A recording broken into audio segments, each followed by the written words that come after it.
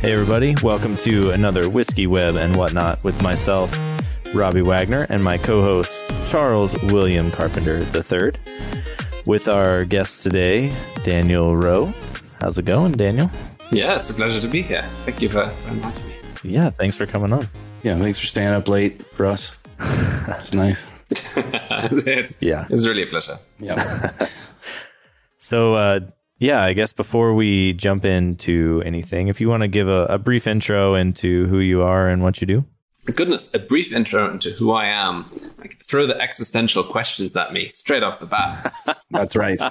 So I'm an open source developer. I have a background in the agency world as well as the startup world. And at the moment, I'm one of the core team of Nuxt, which is a framework for building web applications. It's built on top of Vue.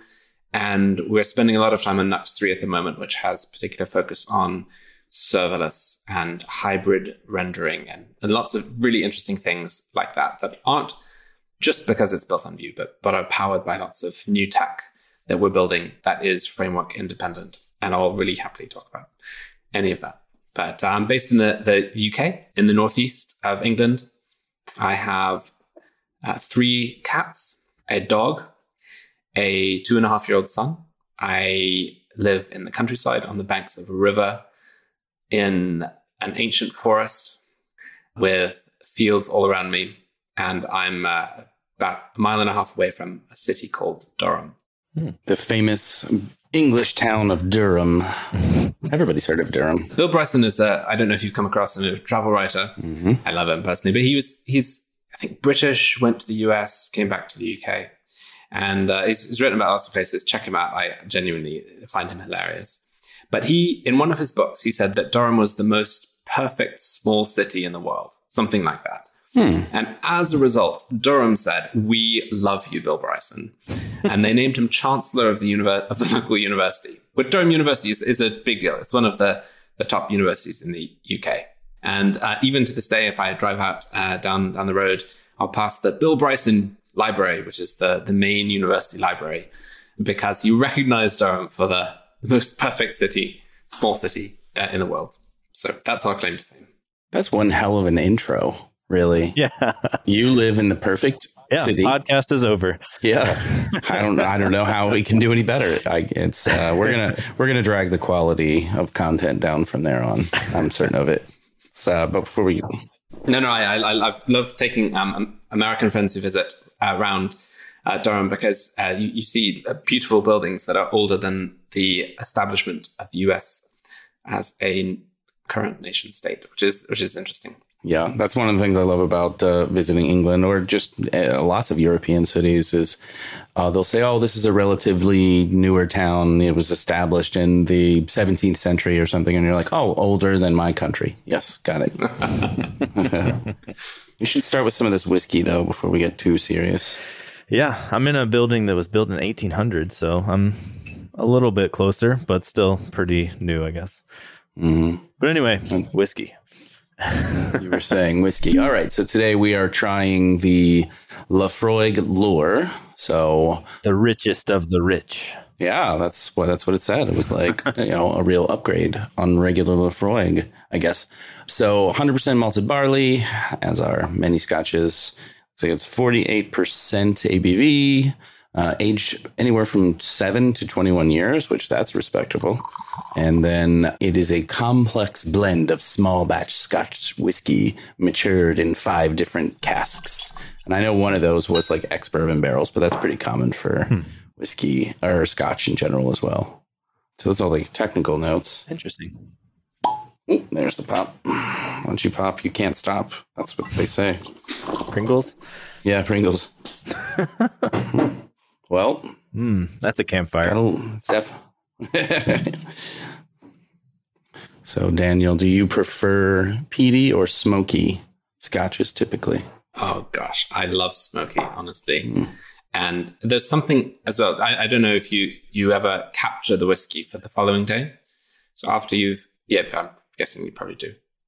So after you've savored the whiskey, just covering the top of it with something so nothing escapes. Then the next morning you come and just drink in that aroma. It's amazing.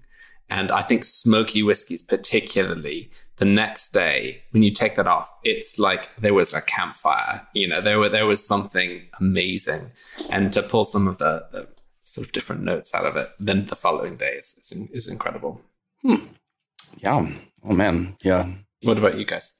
Well, I am a bourbon drinker primarily. So I guess some people would say I like a sweeter whiskey. But we have been drinking a lot of rye. So like a little bit of that like peppery kind of spice to it is a nice like punch in and away from like, the corn-based whiskeys. Out of those two, peaty or smoky, I think I would also prefer a smokier whiskey. The peaty ones kind of remind me, I'll say a lot of times it's kind of reminds me of like IPAs of whiskey, where you get like that hoppy kind of bittery flavor.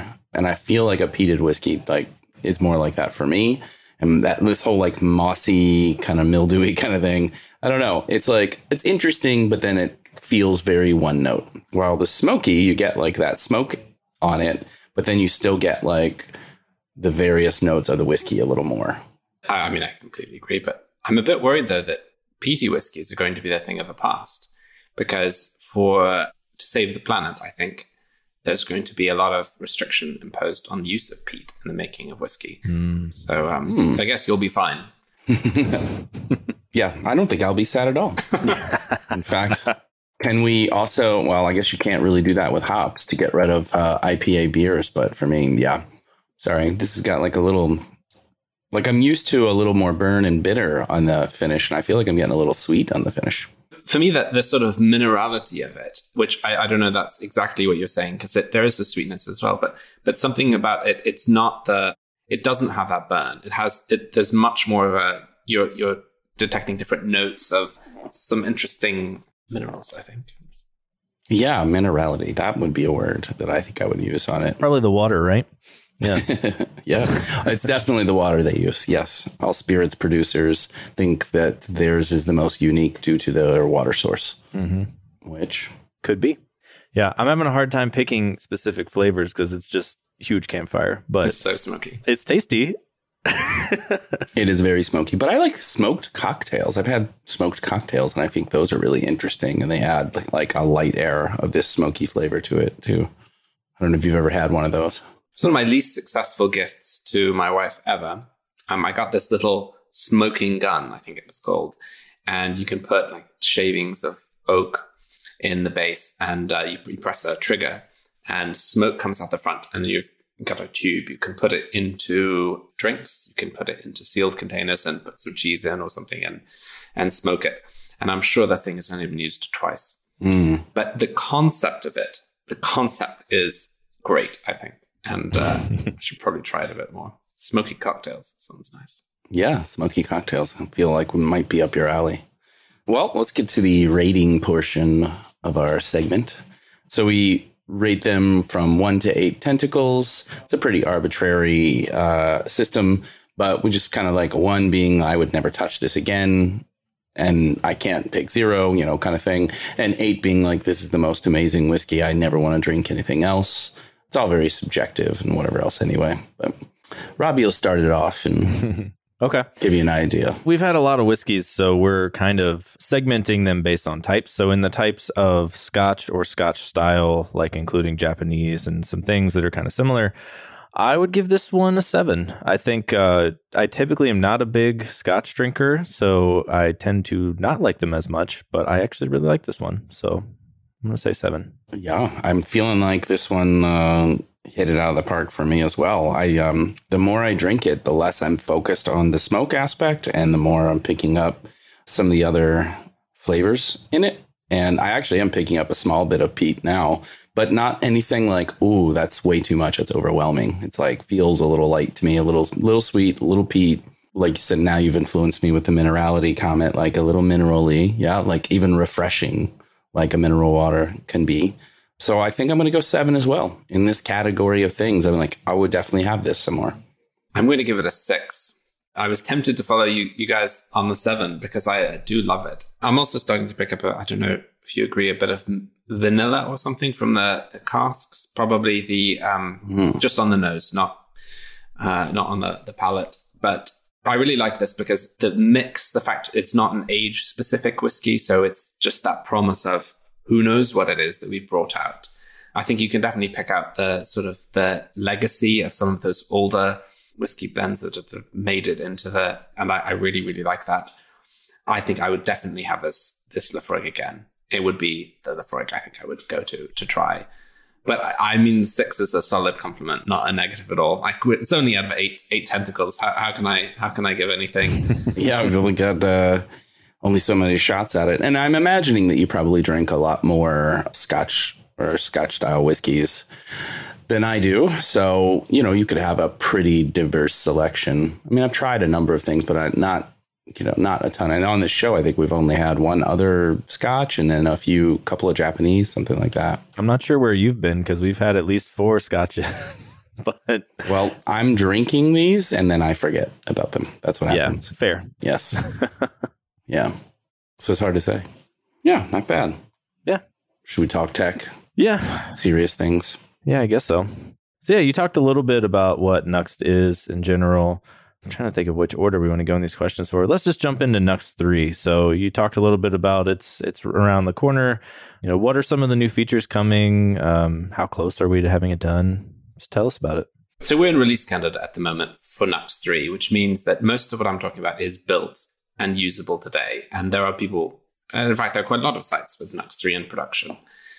But it will graduate to stable when we feel the API is complete. We're not going to be changing things. I think that's the main thing that's going to take us to stable. It's not that we will never have any bugs in a stable version, but it's more that this is what we're committed to in terms of the stable release. So you can expect that any changes will follow Semver. You'll have a minor bump if there's a significant change. If there's a breaking change, it will be major. So that is what we want. We want to avoid breakage. So some of the things that Nuxt 3 brings are it's been rewritten from the start. So it's given us an opportunity to do, I think, what we really wanted to do with Nuxt and to learn from some of the mistakes we made for Nuxt 2 and adapt Nuxt for a new world. That sounds a bit grand. But more and more, I think we're looking to take advantage of different kinds of hardware for rendering HTML. So we're thinking about rendering on edge networks rather than on a standalone server. So rather than have a Nuxt server with maybe a couple of instances running somewhere, we're thinking of the server that we produce for Nuxt has to be able to start in a couple of milliseconds, render a page, and then shut down because it might be on a serverless function. And you can't have performance bottlenecks at the start, for example. So Nuxt 2, out of the box, it's like a bare minimum package. I did some checking on this. The cold start for the server was 300 milliseconds. With Nuxt 3, it is 3 milliseconds. So obviously we've worked quite hard to make that possible. And we've also worked really hard to make it really small in terms of dependencies and the production server bundle. So in Nuxt 2, the production server bundle, minimal, so not any of the build dependencies, but only the production, was about 50 meg. In Nuxt 3, it's something like 500, 700 kilobytes, something like that. A lot of things we've sort of reimagined from that point of view, from a server point of view. In terms of user experience, and particularly on the front end piece, so obviously it's built in Vue 3. The move from Vue 2 to Vue 3, there's a bit of a change in philosophy more broadly than just with Nuxt. So a move to extracting units of compute into composables. So this is a feature. It does stuff under the hood. I don't need to know about that. I just need to consume it in my app. And even if that's a feature you've built yourself, the idea that you just expose the things that you need to use, the API that you need to use. So a lot around Nuxt has been around making that really possible. So we auto-import composables throughout the application. We expose them and lots of other helper functions to TypeScript as globally available. But then we work behind the scenes to import them just where they're needed in your code. And a lot of that kind of work has been powered by Vite, which is the new default bundler for Nuxt 3. There are actually two builds in Nuxt 3. There's the build with Vite or Webpack. You can choose Webpack for the view part of your app. And then there's a separate roll-up build that turns the whole thing into a server if you're using that. And Vite provides lots and lots of capability to do transformations. So to inject code, auto-import components, remove whole sections of code that aren't being used, perform all kinds of interesting optimizations. We've really leaned heavily on that. I think the other main thing that I haven't mentioned so far is TypeScript. So we've tried to do some really cool things with TypeScript. So for example, if you have an API in your app that returns something like an object, we can then actually infer that for you. So when you're using the fetch API in your app, it will be automatically typed as the kind of thing that endpoint returns, and lots of other kinds of things like that. So in Nuxt, so you can inject something in a plugin, for example, and then that will automatically be inferred and available throughout your app. So when you access that injected property, it's the correct type. So things like that, where you really don't even have to think about TypeScript, which, writing a module augmentation by hand is a bit scary. And anyway, we make it so you don't need to. It just happens in the background. So there are lots of really cool DX improvements powered by TypeScript. I could just keep on giving examples, but I mean, that's a good sell right there. Like simplifying TypeScript types and better inference there, rather than like trying to wedge things in and around and pick and omit and partials and blah, blah, blah. Yeah. Like make this thing here also be the thing that I'm expecting there, instead of those two things clashing with each other. Yeah, that sounds really nice from a developer experience standpoint. I've been trying it. The big thing for me, as Chuck knows from the React side of the world, and I guess composables are a little different. I'm not a huge fan of like hooks in React, and this is kind of the same kind of thing like with composables, because I like magic and I like, I can define this object with these properties and it like grabs my async data and stuff for me like automatically. It's not that it's any harder necessarily. It's just a switch of the mind. But that being said, I have been using it and I've been working on converting our website to use it, and everything mostly works out of the box except for images, because we're using the Nuxt image stuff and it doesn't support static images yet. Or static sites, I guess. I mean, all images are static. But except for the GIFs that I add as Easter eggs all over. Yeah. Absolutely. GIFs are great things. So, expect progress on Nuxt image pretty soon. You heard it here, folks. Yeah. Now you're on the hook. So I think today's August 23rd. Just giving you a hard deadline. Well, it won't be when this airs. It'll air in a couple of weeks. So by then it'll be ready, right? Yeah. Perfect. There is an Edge version of Nuxt image. I don't know if you've used it. Yeah, I think I'm using it. And it does work for some static providers. But I think you're looking for the static generate version with IPX right, that will generate the images just exactly. The key thing that we need, there are actually 2 PRs pending right now. We basically need to be able to render binary data, to pre-render binary data. We can render it, and those should do it. So it should be pretty soon. We'll see this coming through. There we go. That'll take us over the edge, get us there. Yeah. But yeah, I guess I tried Nuxt Bridge a little bit, but I couldn't do that because it didn't work with Nuxt content. So I didn't fully go down that path. But like for the person that's trying to convert to Nuxt 3, can you talk a little bit about, that process? Like, should you use Nuxt Bridge for a while and kind of do it a little bit piecemeal, or should you try to jump all in, or what's the best path forward? It's tricky. So I've migrated projects from Nuxt 2 to Nuxt 3, and I've done it both ways. So I've moved to Bridge. Bridge is intended to make it easier. It's not intended to add an additional hurdle in moving to Nuxt 3. So if you want, you can adopt Nuxt 3 straight away. But Bridge can be a way for you to test and see what bits of your code might need to change or might need to be adapted. And it might give you a way of testing that without fully jumping ship, because Bridge has a number of parts to it. So you can flip the switches on and off. So you can start by installing Bridge with all the switches flipped off, and then just one by one, flip them on and see, has anything broken? Is there any issue here? It's a useful tool for figuring out what might need to change as you migrate to Nuxt 3. I think I migrated one team to Nuxt Bridge over lunch. So we were doing a day of consulting. We took a break for lunch. I migrated the stuff to Bridge and put a PR up, and they were ready afterwards. So it can be quite quick. And migrating to Nuxt 3 can be fast also. In all my code bases, when I've done it, it's resulted in a net loss of lines of code, because again, everything can be auto-imported. If you've been using the composition API, then you can pretty much, if it's pure view composition API, everything should work. You just remove the imports. Yeah, even between Nuxt 2 and Nuxt 3, there might be some differences when it comes to the behavior of stuff like watch between view 2 and view 3. And so there may be a couple of edge cases to look into. But generally speaking, I think you'll face some issues regarding modules, maybe. So there are some modules, depending on what you're using. So Nuxt Auth is slated to be released soon.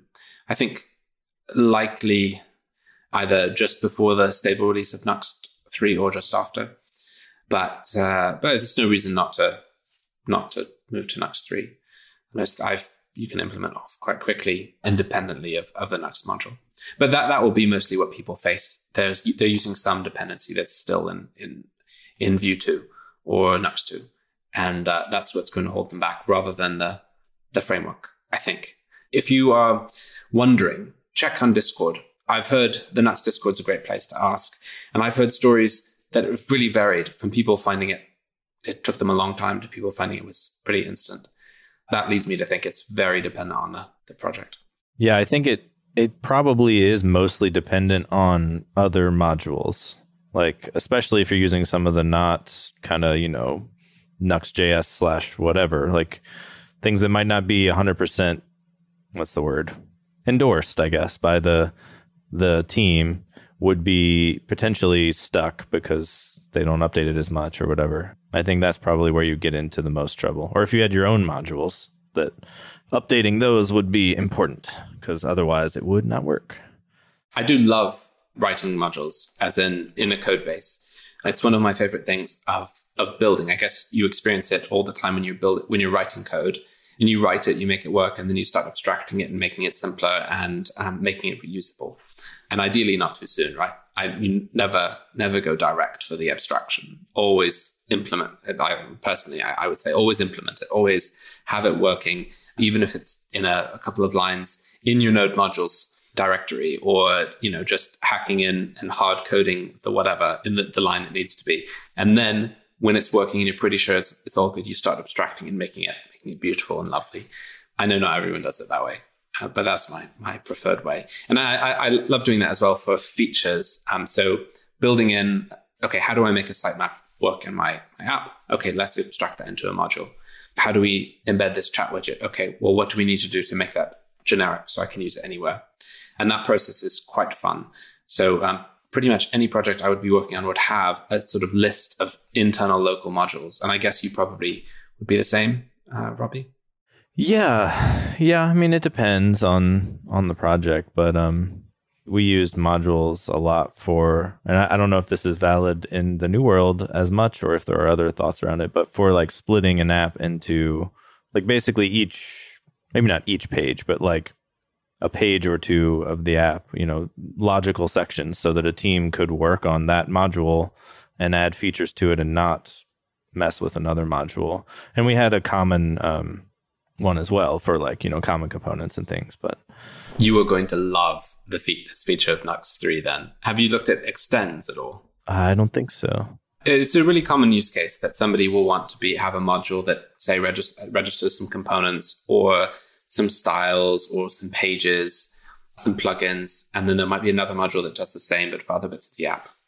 Now you don't need to make a module. You can point to any directory that contains a partial Nuxt project or a full one.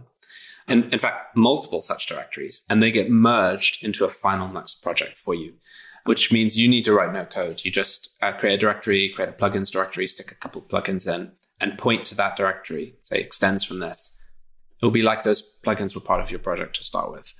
And all the autocomplete works still as well, again, just like they were. And you can distribute that as an NPM package. And again, do exactly the same thing, point to it, which I think that might make life a little bit nicer as well. Oh, yeah. That simplifies a lot of things. Yeah. It's like a much simpler, micro front ends architecture, just extending from others. And then it sounds pretty nice that it like compiles into one project too. And that's all just smart, happens behind the scenes and gets done for you. It's interesting. I wonder, like, how does that work from a testing perspective though too, right? Well, Nuxt is always interesting from a testing point of view. So component testing, the idea of testing is just an individual thing that you create, really only works if there is no framework. So it works at its simplest form. I'm not saying it only works, but in its simplest form, it works when you have no framework. So you're only using utilities from Vue, or you're only using libraries which are pure Vue, and you can use Vue test utils and you can test it.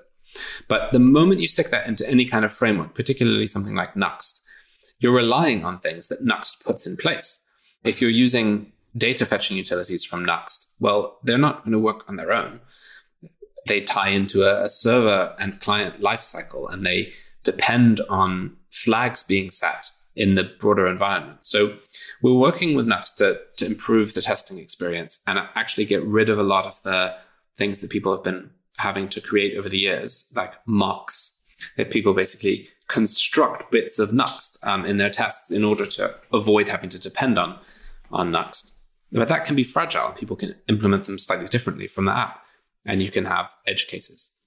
So with Nuxt, we've built a version of Nuxt test utils that lets you run a Nuxt project, and lots of them in your tests.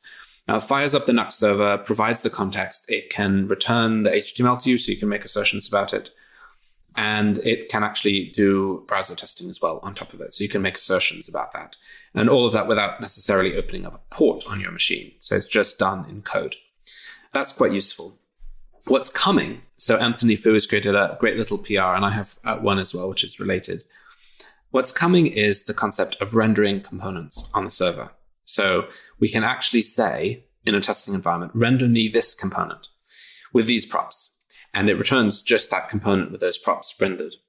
And that can then be hydrated directly in the test runner. So it's end-to-end in a sense, in that there is a server, but it's also component in that it's just testing this component. It's not testing everything around it.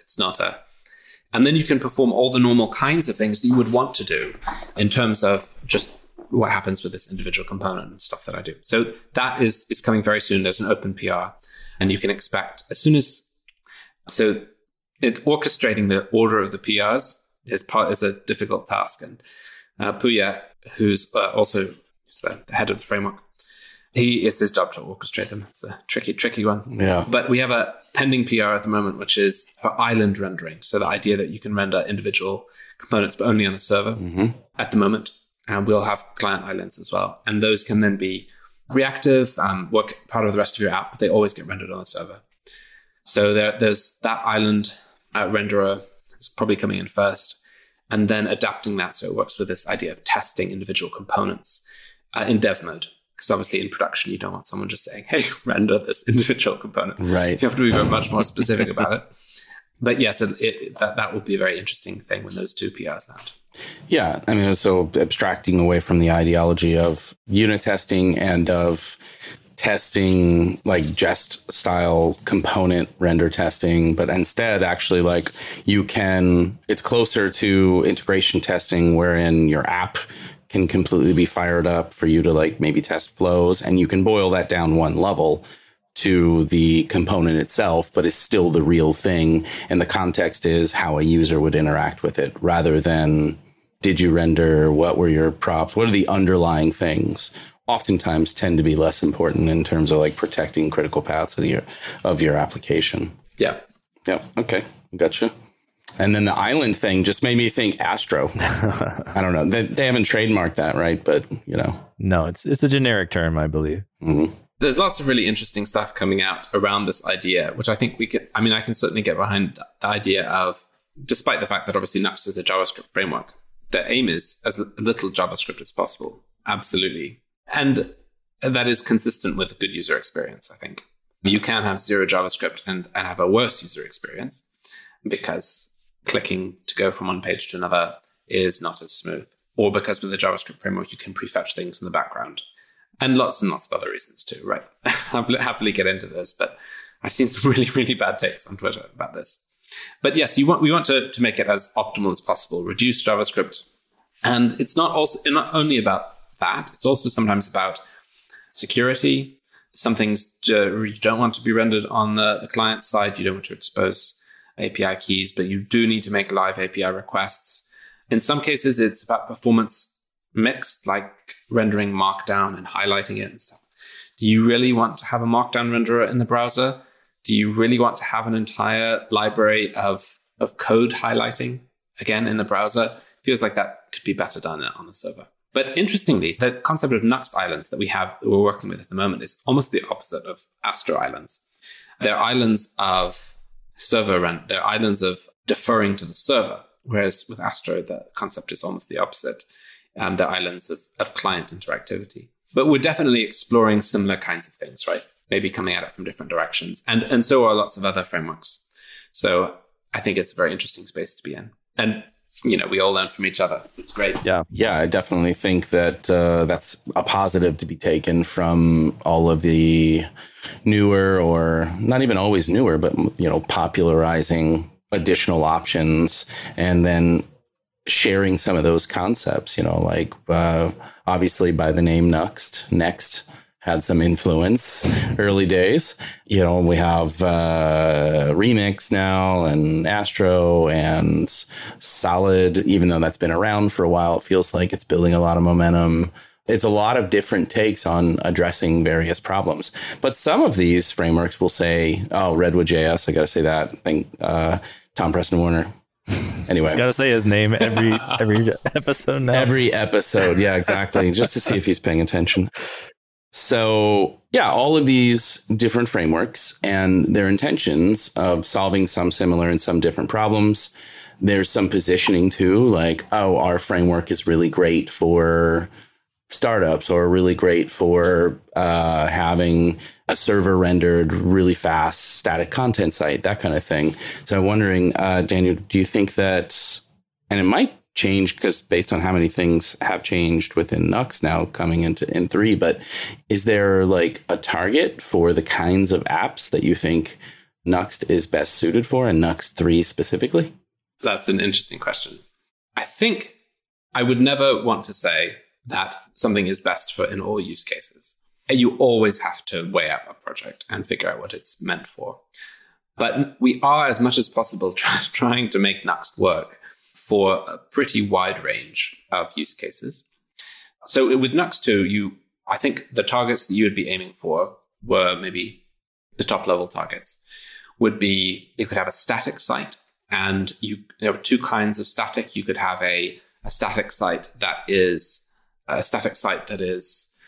just rendered in advance, but all the API calls are live. And you could have a static site that was a full static site, which is rendered in advance. And then also all of those API calls are rendered down to JavaScript payloads. You could have a full server rendered site, and you could have a client-side app.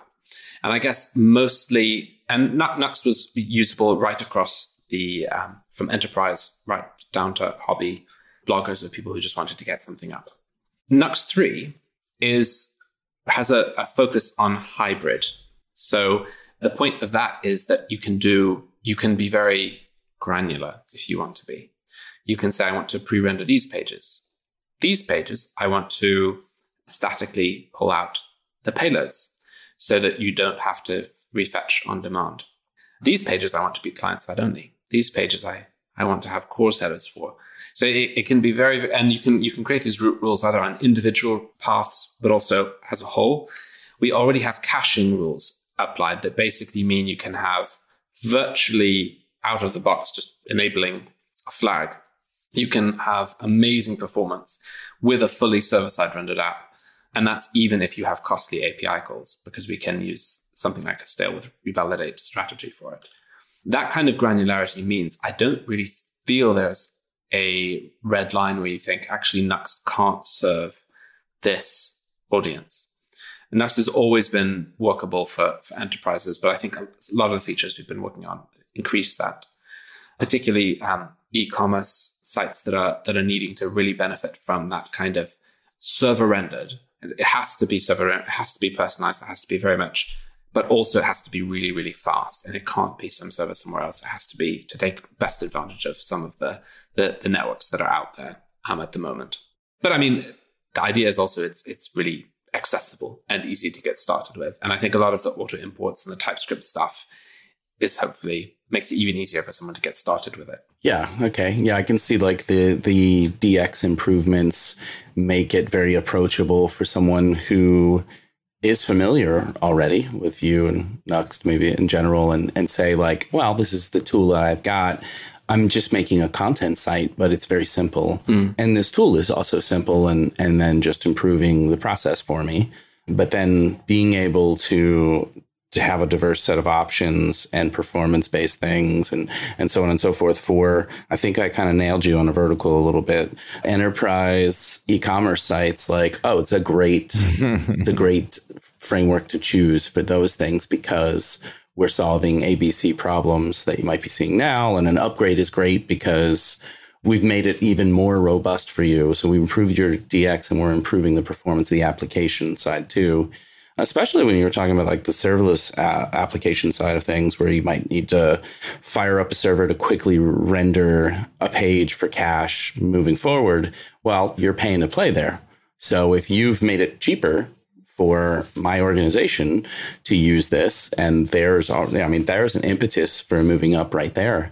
And there's an impetus for exploring the framework from somewhere else as well, too. If it's a cost control change, then why not? I think another interesting thing, which I have not mentioned so far, is that the Nuxt server is meant to be cross-platform in terms of where it can be hosted. So it can be obviously hosted in a purely static environment. So that goes without saying if you have a statically rendered site. But if you have any kind of server components, even if you're saying we statically render all the HTML in advance, but we also deploy an API alongside it, or you're saying we render some pages or whatever combination it is, we can deploy to Vercel and Netlify, both to their normal platforms, but also the edge rendering ones. We can deploy to Cloudflare. We can deploy to DigitalOcean App Service and AWS and anywhere basically. And the aim is that it should work. You should not be locked in. You should be able to use all the features that Nuxt offers anywhere, which I think is I hope it's a big reason to adopt it because you can use a platform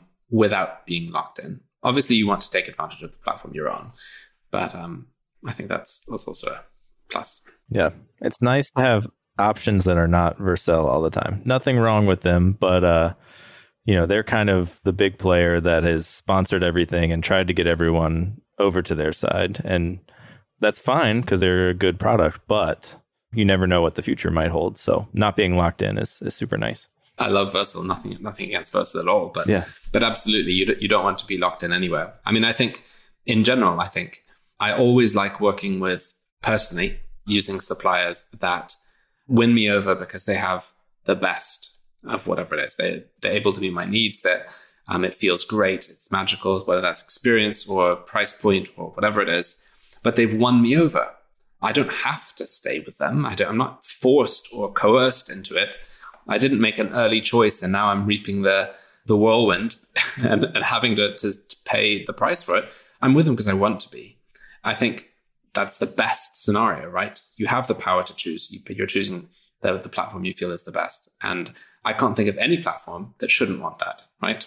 I can't think of any platform that wouldn't want that free choice. Yeah, I'm not sure AWS wants that. I don't know if you've been on their dashboard anytime recently, but it's just like everything is really hard to do. To get information is hard to do when you have an issue and an error. That's what they want, though.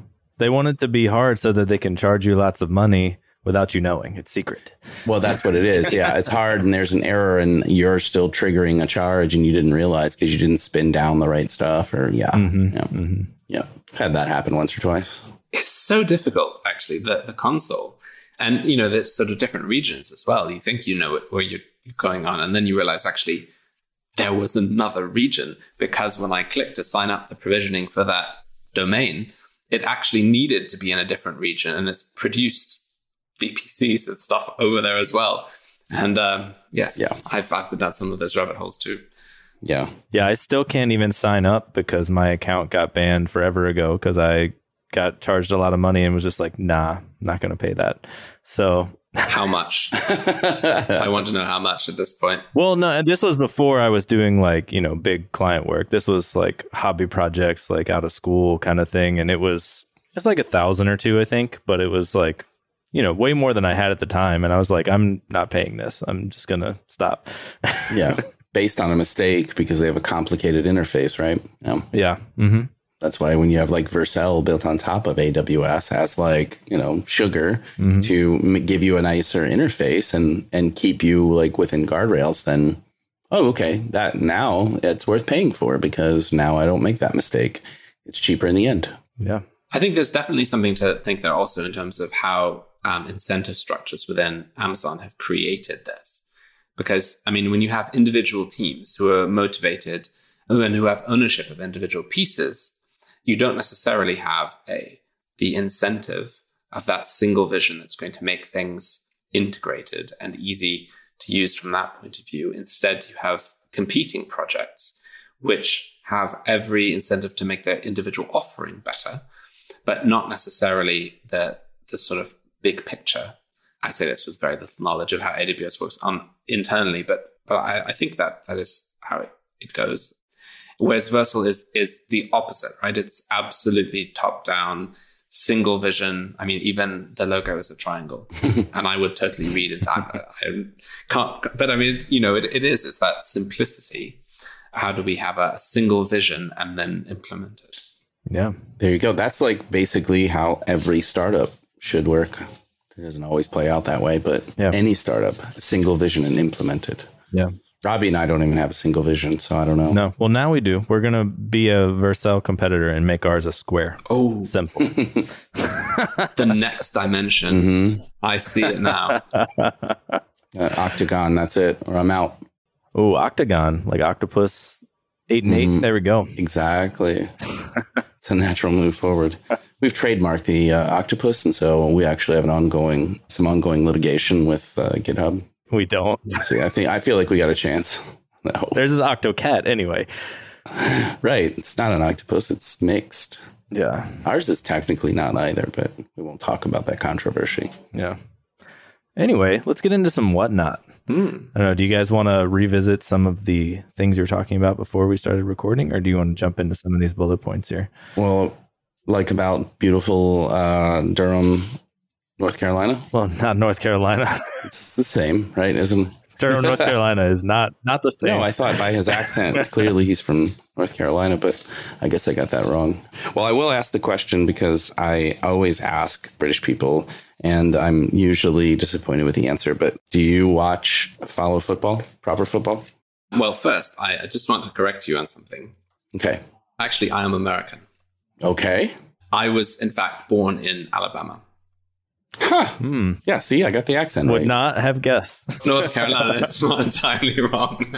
Not entirely, not far off. All things you are from the South. So. Absolutely. I am also British, but yes. So, and do I follow football properly? No, I don't. I follow it when it's the World Cup. And of course, I love watching a game of football. That's fun. But I'm not. Yeah, not like an avid fan. Gotcha. No.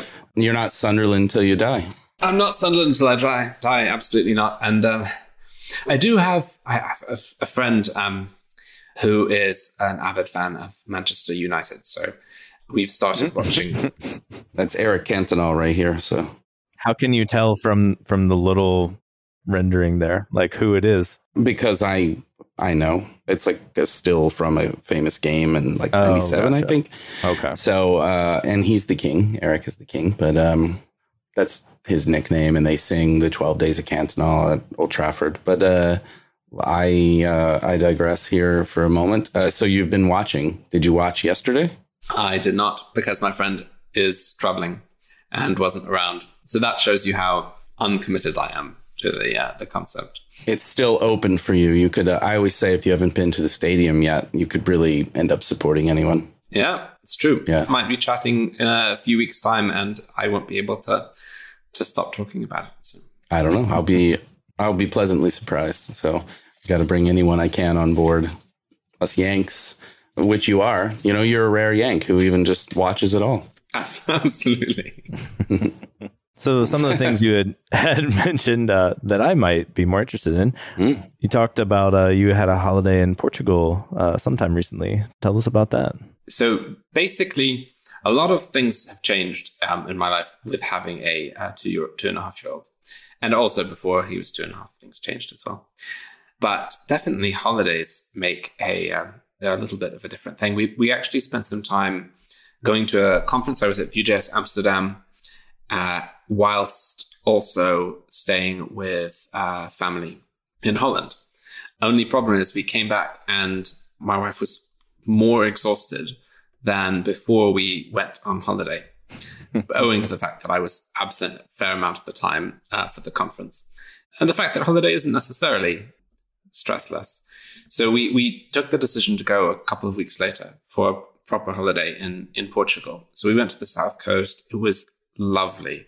At a time when the rest of Europe was boiling up, the Algarve was wonderful temperature-wise. The wind from the sea brings it right down. So it was probably high 20s, early 30s degrees centigrade, which was very pleasant. So it was just nice. And we were at a place where my little son could run around at a great speed. Even managed to get, I think it was there that I wrote the server components PR. And I'm not sure if it was the full static implementation as well. But it was definitely conducive to good work, both for coding and also for writing, which is what my wife does. So it was a great time. And it was holiday, but we tacked on an extra week because it was so nice.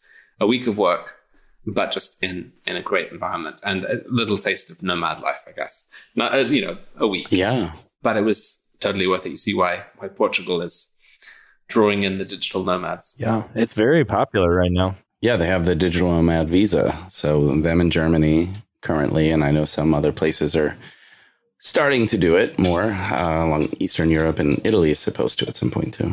Yeah, it's also cheaper than some other places because I know I've seen a lot of people, someone posted on Twitter. I don't know if it was anyone that anyone else would know or just someone random, but they were like, yeah, my gas bill and like, I don't know, certain things for like the next 3 months are like the cost of just living in Portugal entirely for those 3 months. So I'm going to do that. And just like left and did that. Right. Yeah. That's funny. Yeah. Yeah. I've always heard good things. It's such an indictment though, isn't it? I mean, great, do that. You know, if saves energy, I guess, which is good for all of us and gets you the chance to live in Portugal, then why wouldn't you do it? Yeah. How was the food? The food was lovely. Let's see. It was near the sea, so there were obviously interesting fishy, crustacean-y type things to have. I particularly like this dish. What do they call it? Something like black pork.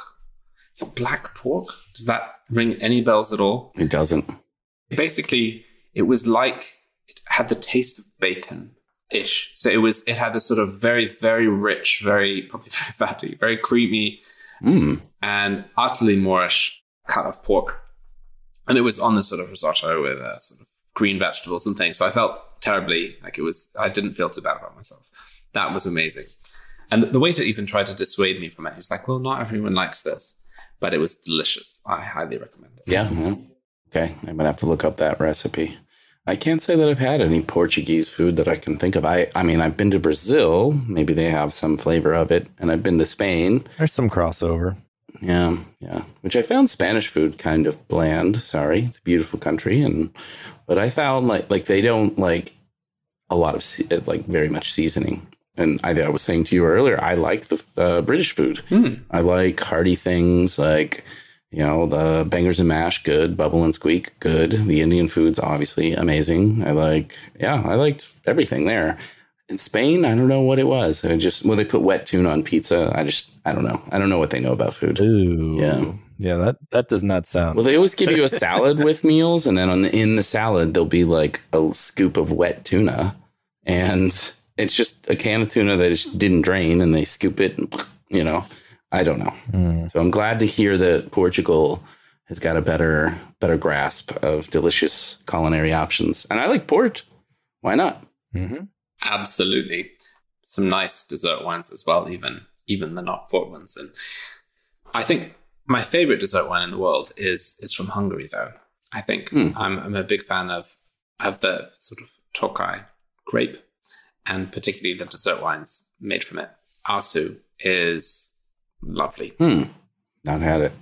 We could really go off script and try, Wine Web and whatnot. Absolutely. Some episode or... Still W's. Yep. Yeah. Still works. I can get out a bottle tonight, I'll tell you.